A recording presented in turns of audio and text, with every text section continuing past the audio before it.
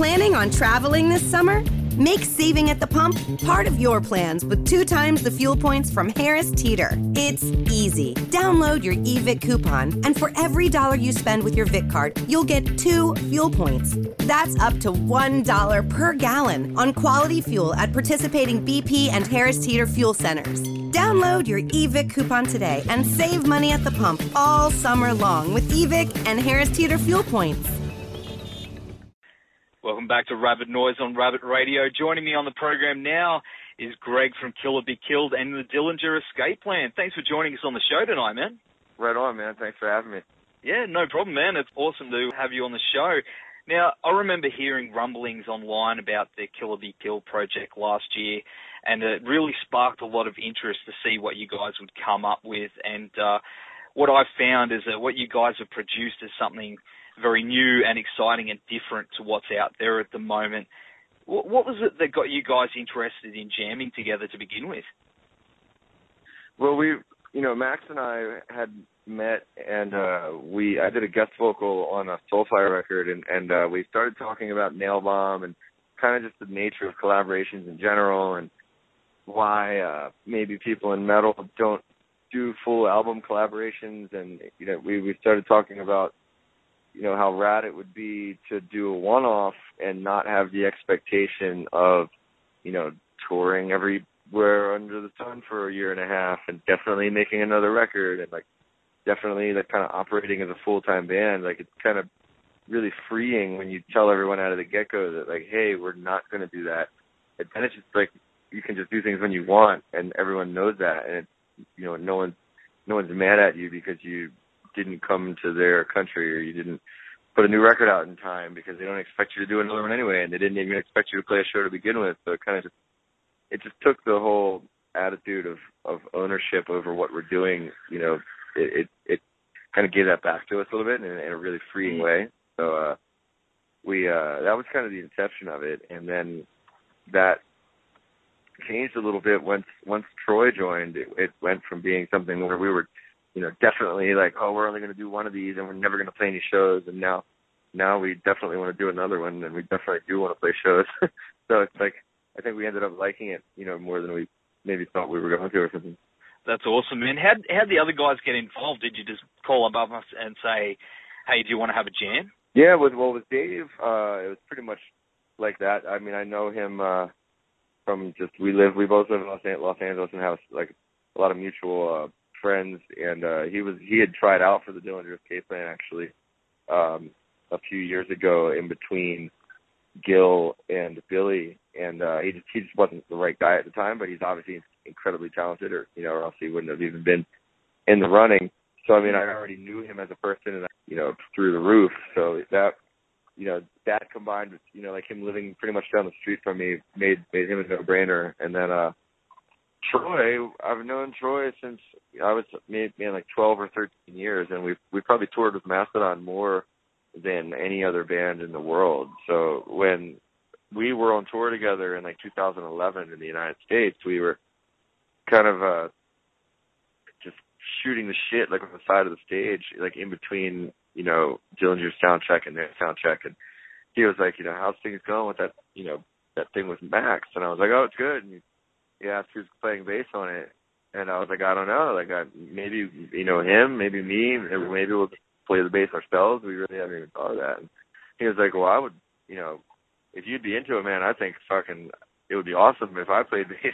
He kind of just invited himself, and I never even thought to ask him, because Mastodon is so fucking busy, and they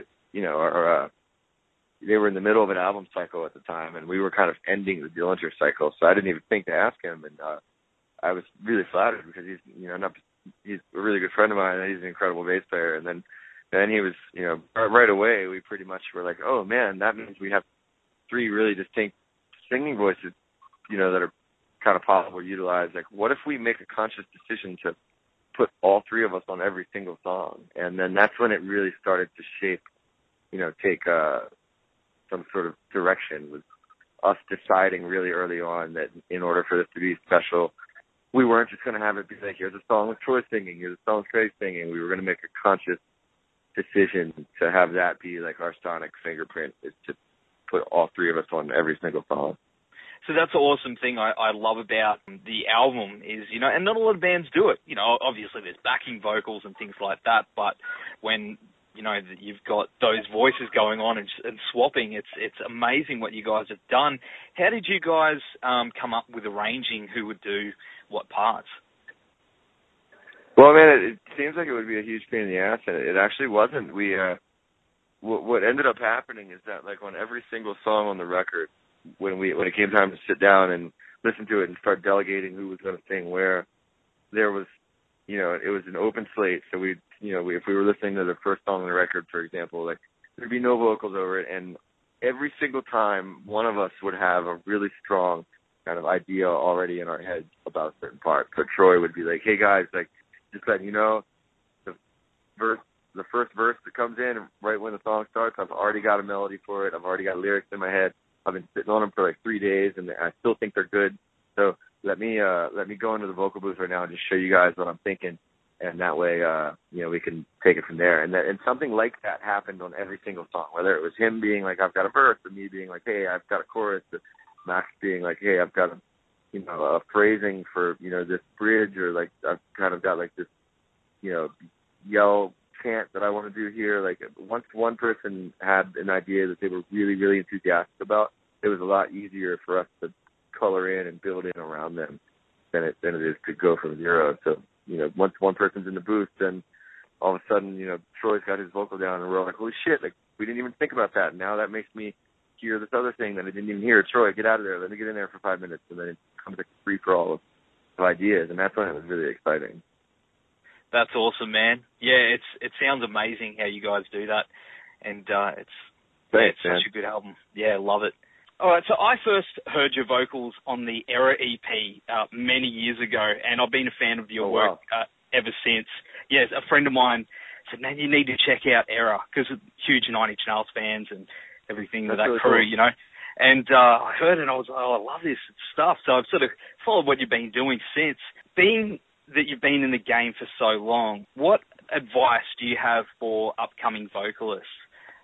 Really, it would be the same advice that I would have for any artist, would be to just be honest with yourself. Don't try to be anything except exactly what you want to be. You know, that's the hardest thing, is like people end up chasing something, or they end up reacting to criticism, or they end up, you know, losing their instincts because they either hear something good about themselves, or they hear something bad about themselves, or they achieve some kind of success with one thing, so they feel like they need to recreate it. But really, the most important thing is just to be honest, you know, with yourself. And if you know, that's the hardest thing to do, is to remove the filter of self-awareness, you know, from your performing and from your writing, and really just try to allow exactly what's trying to come out of you to come out of you, you know, and get out of your own way. And then that's the only advice I can really, really give, is just to try to stay out of your own way and write completely honestly, and don't give a fuck about expectations or what you're supposed to be or what you're supposed to be doing. No.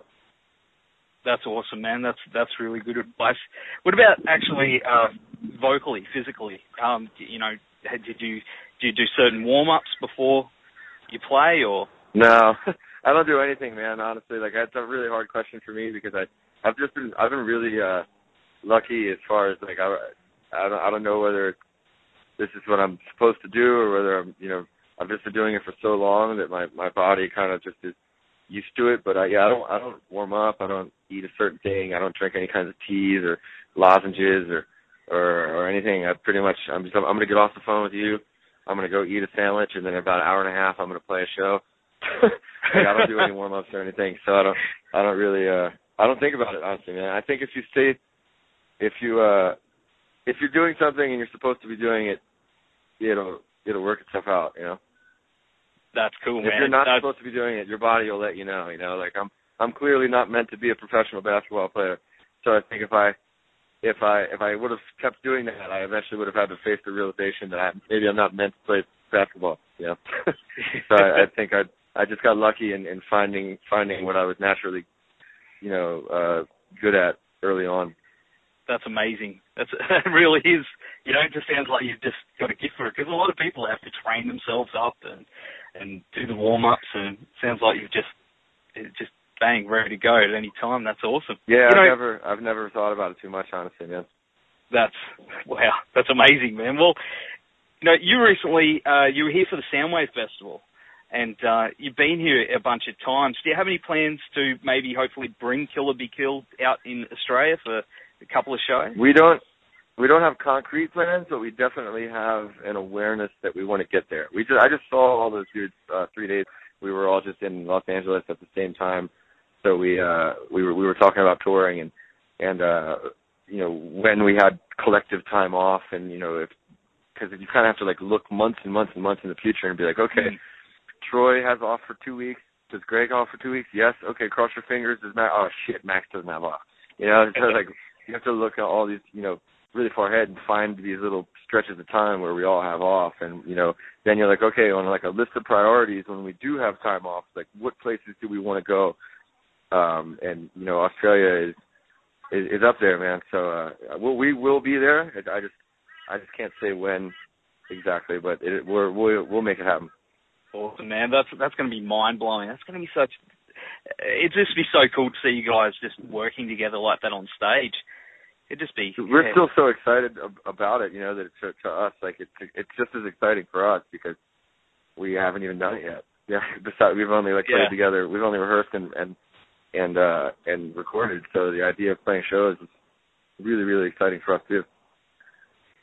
That's awesome, man. Well, you seem like you're a pretty busy dude, but what are your plans for the rest of the year apart from Killer Be Killed? Well, I'm working on another album right now called The Black Queen. That's going to come out like sometime in the beginning of 2015, and then we're going to start writing a new Dillinger Escape Plan record probably around October, of this year. So I'm guessing that'll come out like in the second half of 2015. When we saw each other the other day, we already agreed to get together in the fall and start writing new Killer Be Killed stuff. So I'm staying busy, man. Yeah, that's the way to do it, man. Why not? That's living the dream. I mean, if this is what you're here for, once you decide that like this is not just something you did when you were in your 20s for fun, like this is what I am. Yeah. It's not like I'm trying to not work a job. So many people are in this because they're trying to fucking avoid working for as long as they can. That's not my desire. I have an extreme passion for writing and performing, music. So it's not a chore for me. Like I get anxious when I don't do it. So I feel like I don't know what else to do with myself, and then I end up getting into trouble. So the best thing for me to do is just to stay creative. Keep writing, keep jamming. It's the way to do it. Yeah, exactly. Yeah, damn right. Awesome, man. Well, we're going to go to the track Wings of Feather and Wax from the Killer Be Killed album. Thanks so much for taking the time to talk to us tonight, Greg, and really hope to see thank you guys. So much for. No problem. We'll be there when we can, man. Thank you. Awesome, man. Take care. Right on, dude. Later. Planning on traveling this summer? Make saving at the pump part of your plans with 2 times the fuel points from Harris Teeter. It's easy. Download your eVic coupon, and for every $1 you spend with your Vic card, you'll get 2 fuel points. That's up to $1 per gallon on quality fuel at participating BP and Harris Teeter fuel centers. Download your eVic coupon today and save money at the pump all summer long with eVic and Harris Teeter fuel points.